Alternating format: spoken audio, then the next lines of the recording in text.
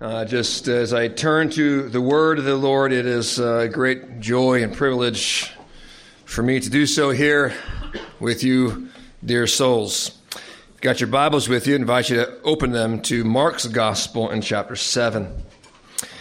My aim today, let me just tell you what I hope for today.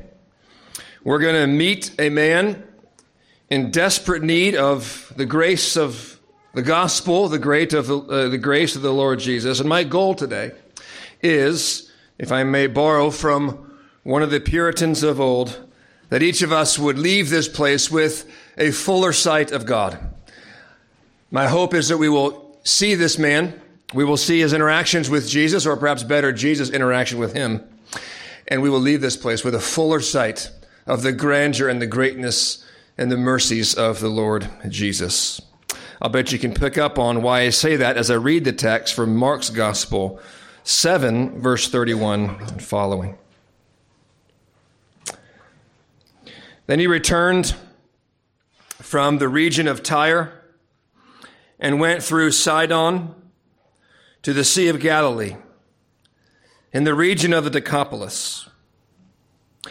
And they brought to him a man who was deaf and had a speech impediment, and they begged him to lay his hands on him. And taking him aside from the crowd privately, he put his finger into his ears, and after spitting, touched his tongue, and looking up to heaven, he sighed and said to him, Ephphatha, that is, be opened. And his ears were opened. His tongue was released, and he spoke plainly. And Jesus charged them to tell no one, but the more he charged them, the more zealously they proclaimed it. And they were astonished beyond measure, saying, He has done all things well. He even makes the deaf hear and the mute to speak. Our Father, now we turn to your word and ask your every blessing on it. We'd love to hear your word. We'd love to meditate and think deeply on your word. As we come to this passage, we pray, our great triune God, that you'd pour out your Spirit on us. We may see and understand this text to the blessing of our own soul. We ask this for Jesus' sake and for our good. Amen. Central teaching of this passage is clearly derived from the actual encounter that we see Jesus have with this man that comes in verses 33 and 34. Lots of other details about the passage, but the central piece, the fulcrum, if you will, of this passage, the main thing comes from those verses, Jesus' actual interactions with this man. And you'll notice as we read through there, maybe you noticed, that there are actually 6 things that Jesus does. That's going to be the structure of our passage this morning. I mentioned to John yesterday in passing that I've got a 6-point sermon this morning, and he said, just don't tell them that at the beginning. Because I've got a 6-point sermon this morning, but I promise they'll not each be that long. 6 things that Jesus does. Mark them. 1, he took the man aside to a private place. That's number 1. Number 2, he put his fingers in the ear of the man. Number 3, he spit. Number 4, he touched the man's tongue. Number 5, he sighed deeply as he looked heavenward. And number 6, he spoke. So those are the 6 things that we want to learn from this morning. May our hearts be receptive the preaching of the gospel. First then, Jesus took this man aside. We need to park it here for a few minutes and dive in a little bit. We don't need to go too deep, but we need to have a little bit of broader context of all of this. There's a number of things in this passage that will raise our eyebrows. It's a little strange, don't you think?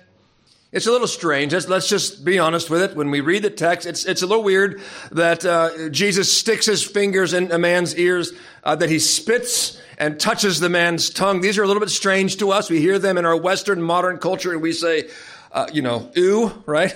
And we don't like that. That's weird to us. For most of us, that's weird to me perhaps I'll put it that way. I don't want to speak for anyone else. That Christ would do these things. But perhaps the most surprising thing out of it all flies right under the radar, and that is this. It seems strange to us that Christ would ignore the opportunity that's right before him to display the power and the greatness and the majesty of the living God for all the eyes to see. Did you notice at the beginning of the text, as it describes some of the geography and where he is and so on, that there is a crowd with him. There's a large crowd with him. I might expect Jesus to seize upon that opportunity and to perform this powerful, miraculous sign of a healing in front of them all. If I'm there, I'm one of the disciples, and I want to see the Lord Jesus' glory magnified among the nations, my instinct is to say, do it, Lord, and do it so all these people see, and perhaps many will fall before you in worship. That's what I would expect. So among the strange, unexpected things about this passage is, right off the top, that whatever Jesus is about to do, he's going to go do it in private.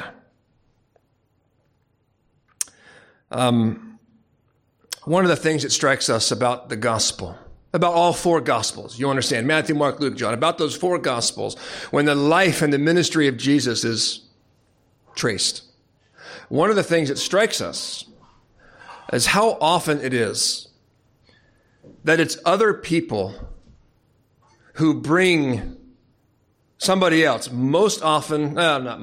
quite often, an afflicted person, a person suffering with some kind of crisis, maybe a crisis of faith, crisis of their own sense of self, maybe an illness, a sickness. It's frequent that it is somebody else that brings such a needy one to Jesus, and how often it is that Jesus receives them. And that's because there's this growing sense. Don't miss that in your reading of the life of Christ and your reading of the stories of the gospel.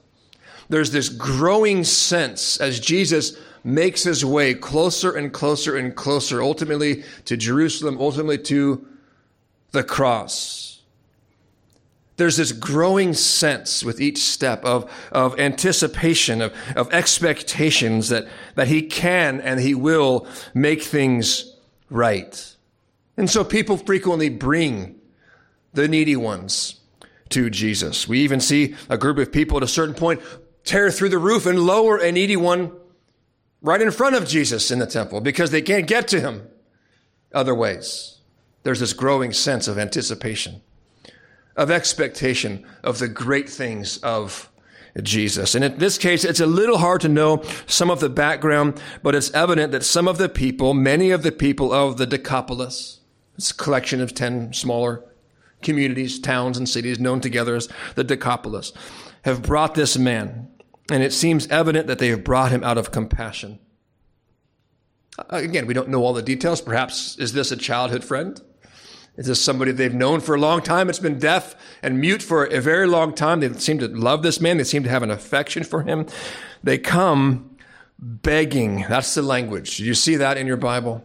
That they have come and they have begged the Lord Jesus. Don't miss these little details in the scripture. They have come and they have begged the Lord Jesus for his healing, believing that he can. Drill into that just a little bit, this word for begging Jesus. It comes from two words that get put together, and it's a well-known Greek word for those that study the Bible in that kind of detail. It's the word, what's called paraclete or parakaleo. It's a word often used as the name of the Holy Spirit. It means in its most basic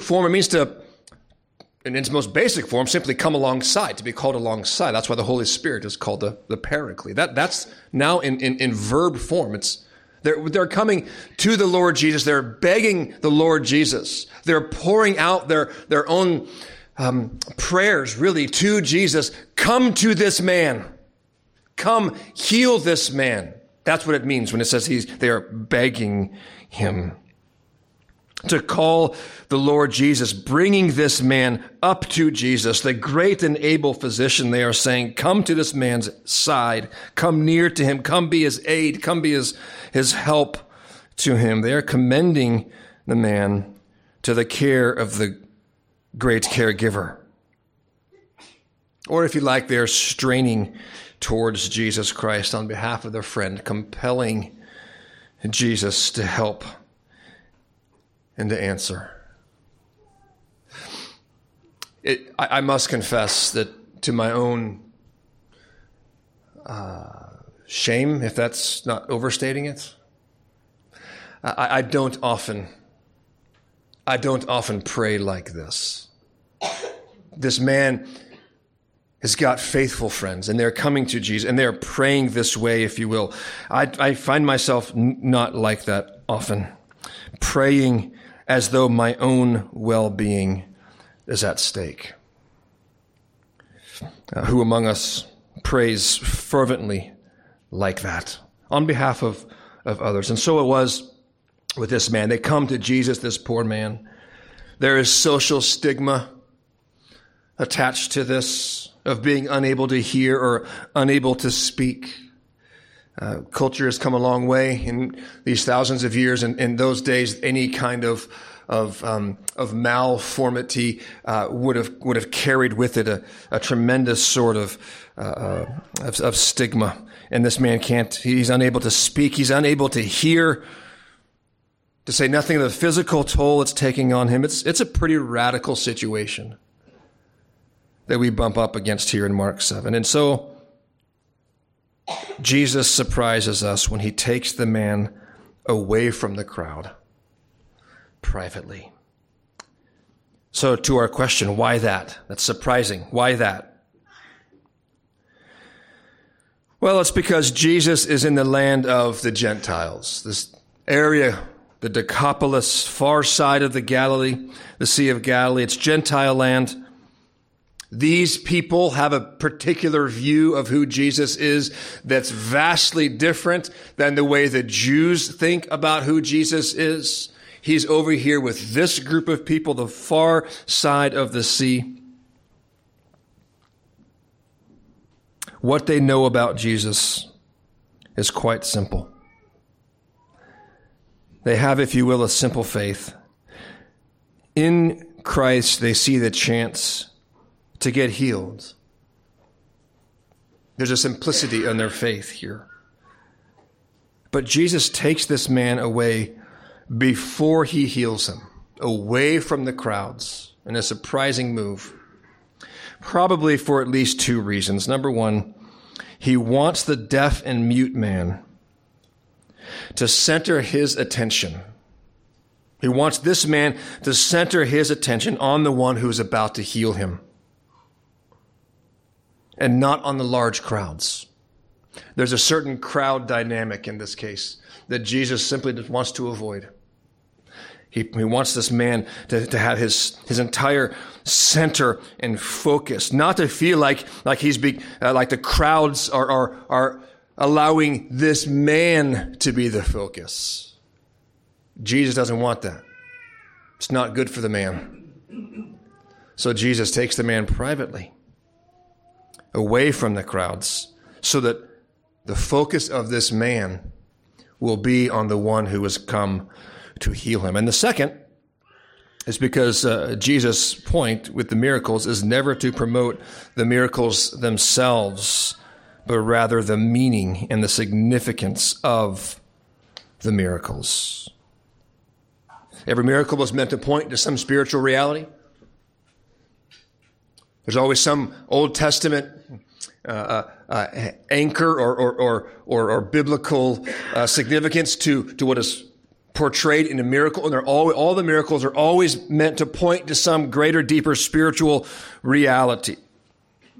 This man's need is much deeper than he even realizes, a much deeper reality. So he takes him away in private to achieve these wondrous things unhindered by a sign-crazed world. There are some crazy people in the crowds.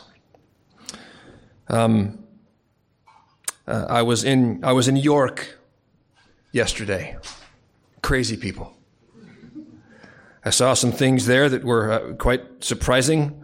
The Shambles, is it? A lovely place. We loved every minute. I think we walked every square inch of the place. And we saw some strange things. People dressed up like Vikings. People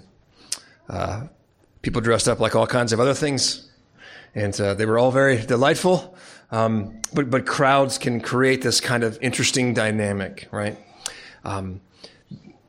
Jesus wants this man to avoid all of that, knowing that if something incredible happens, all focus will be on that man. There was a man yesterday in one area of the Shambles that was performing magic tricks, and all the crowd is just watching this man for the magic that he was to perform.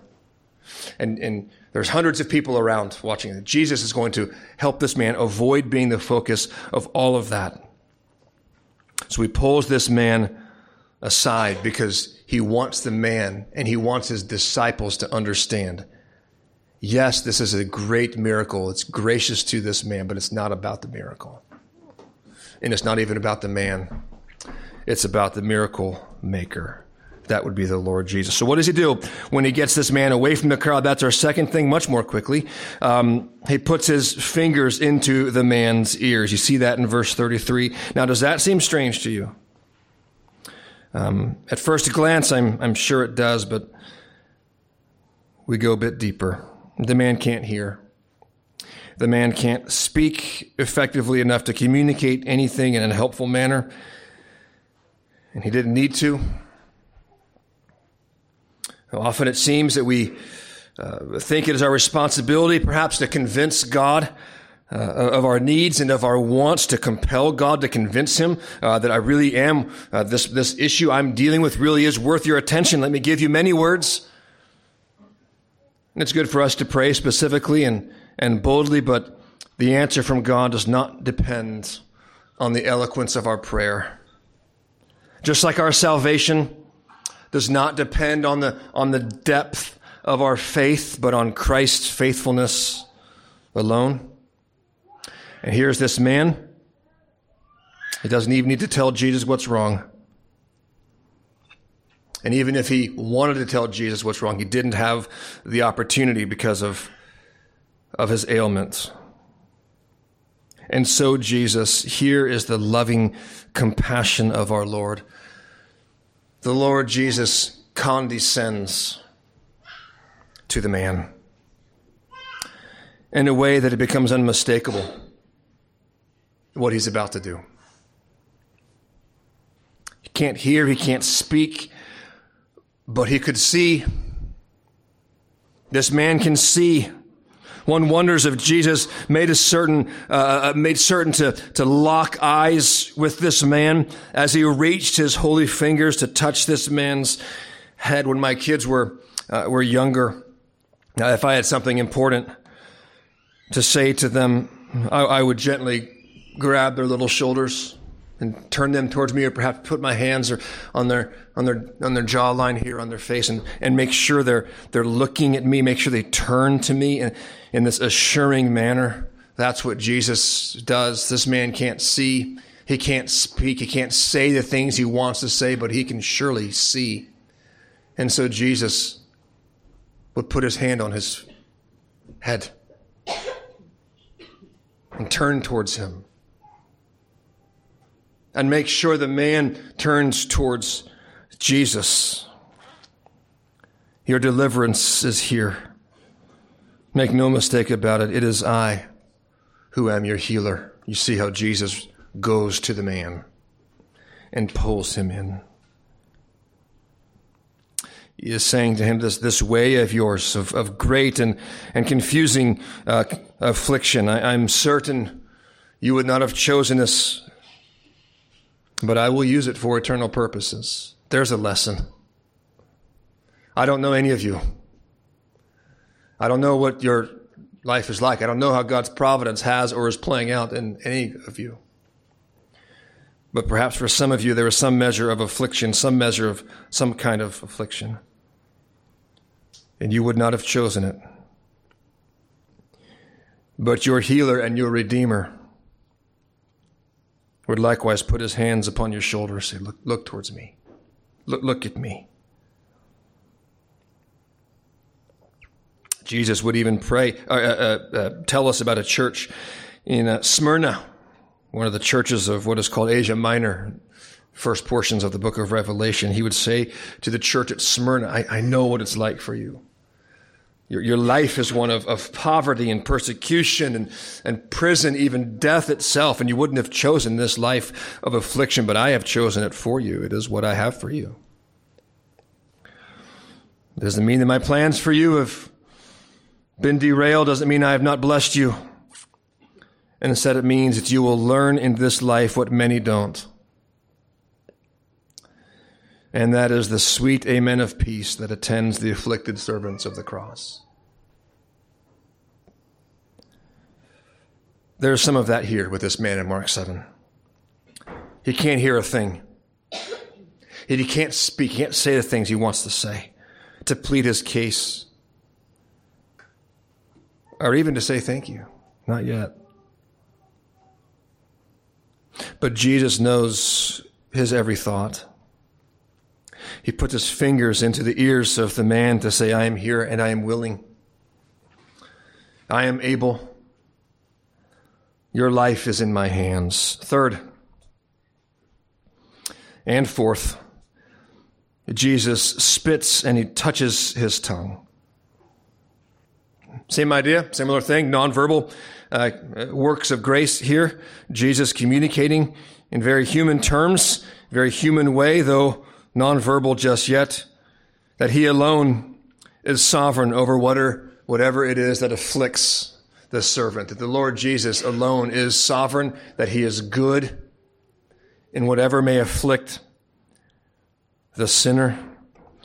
Just as with the touch of the ears, so here the touching of this man's tongue is meant to demonstrate in unforgettable fashion and an indisputable fashion that it is he who is called the Lord of glory, that he is the one who is the great physician and healer. It is he alone who is able to restore and to renew whatever it is that has been undone.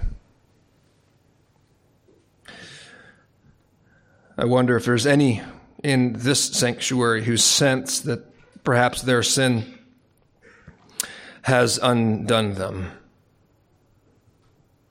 perhaps made them unworthy of the mercy of the Lord Jesus. We often sing, Jesus ready stands to save us, full of pity, joined with power. That's the bubble over this man's head. That Jesus is ready, standing to save you. The lesson he's learning with amazement. Because consider this, for the first time maybe in all his life, this man can hear because of his interaction with the Lord of glory. For the first time, he can hear. The first words that this man hears were the words of the Lord Jesus. Be healed. Fifth, he sighed deeply for the man as he looked heavenward. He took him aside privately, put his fingers in the man's ear. He spit into his own fingers. He touched the man's tongue. And fifth, he sighed deeply for the man as he looked heavenward. Verse 34, and looking up to heaven, this is referring to Jesus, sighed. Here's a peeling back of the curtain, so to speak. We get a peek into the depths of our Lord's soul. He knew where his strength and where his power came from, didn't he? He's clearly exhausted, humanly speaking. He is seeking rest. And in that moment, when the opportunity is before him to display the greatness of God, even in private, he immediately looks heavenward. Whence cometh his help? There's a lesson here. There's a lesson. Because there is something so deeply convicting about the life of our Lord, many things, but in this case it reveals his instinct, which is often contrary to our instinct.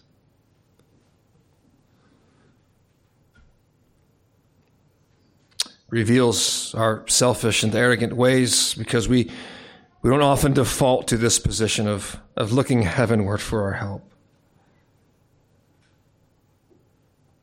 Most of the people that I know have an instinct to solve problems. We want to be problem solvers. There's a crisis. Let me run to the middle of it and solve the problem. The Lord Jesus, here's a crisis.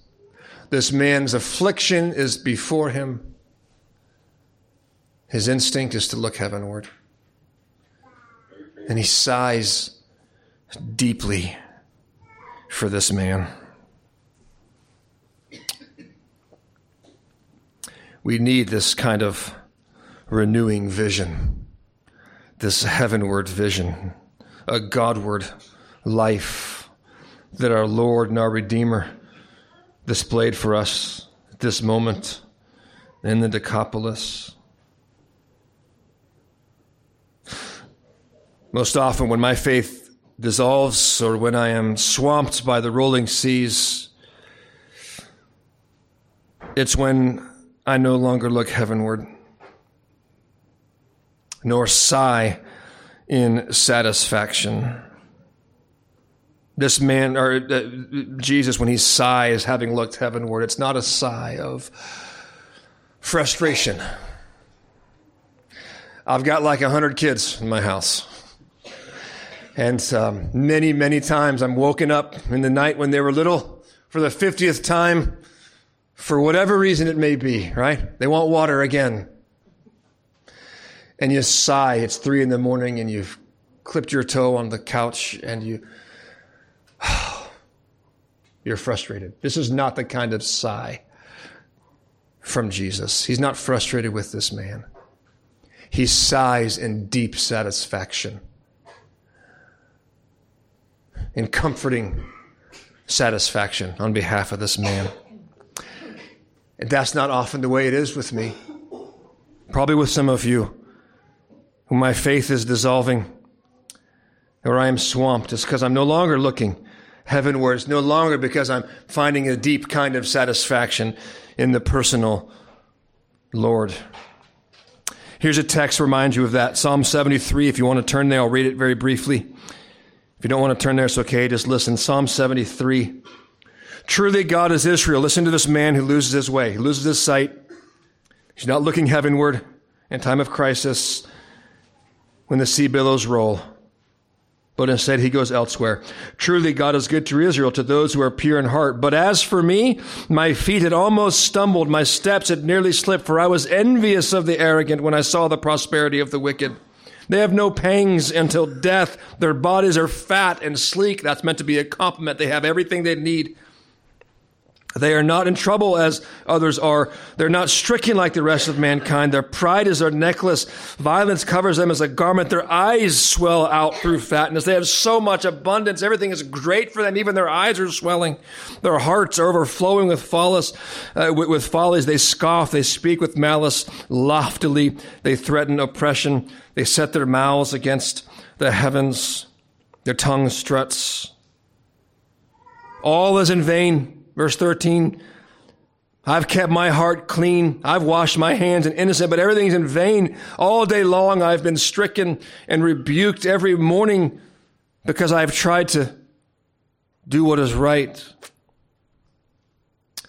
But then I thought how to understand this, and it seemed a wearisome task. Then I went into the sanctuary of God. What happens here is he's now looking heavenward. The posture of our Lord in this difficult crisis. He's looking heavenward in the sanctuary of God. It's the startling sense of a humble reliance on the sovereign grace of our Lord. He sighs deeply in satisfaction, and he looks heavenward. Here's a question for you. Is that your instinct? Are you good at looking heavenward for the things of this life? And then sixth and finally, before we turn to the Lord's Supper, he spoke. God has spoken. That's why I said maybe the first words this man heard, or maybe ever, were from the lips of Jesus. Having spoken, be opened. He spoke, and all things came to be.